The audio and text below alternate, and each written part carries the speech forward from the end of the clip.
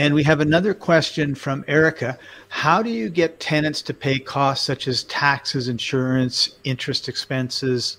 And I guess, in other words, putting all of the costs on the person, the resident living there, as opposed to all of a sudden having your income chopped away by all these little expenses.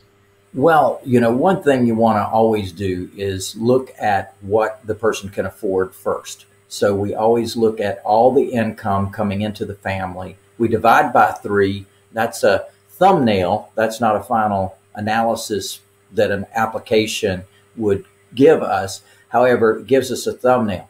So if they're making $4,500 a month, then off the bat, that means they can afford $1,500 a month. Well, out of that $1,500, if they come in at the rent or rent to own level, then we're paying the property taxes, the insurance out of those incomes. But when they move up to the agreement for deed level, which is exactly where Mr. Vietnam was at, then he's not only paying his principal and interest on the agreement for deed, he's also paying property taxes and insurance.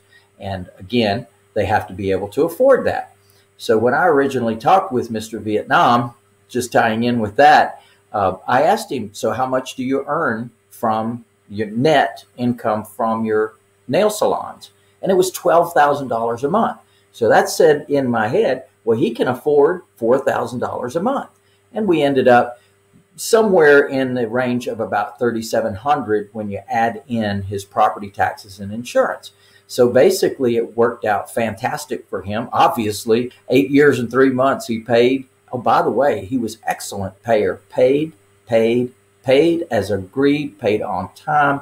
He's just a perfect client, and definitely someone that has served our country well by doing what he said he was going to do and by becoming a good, solid citizen in this country for sure.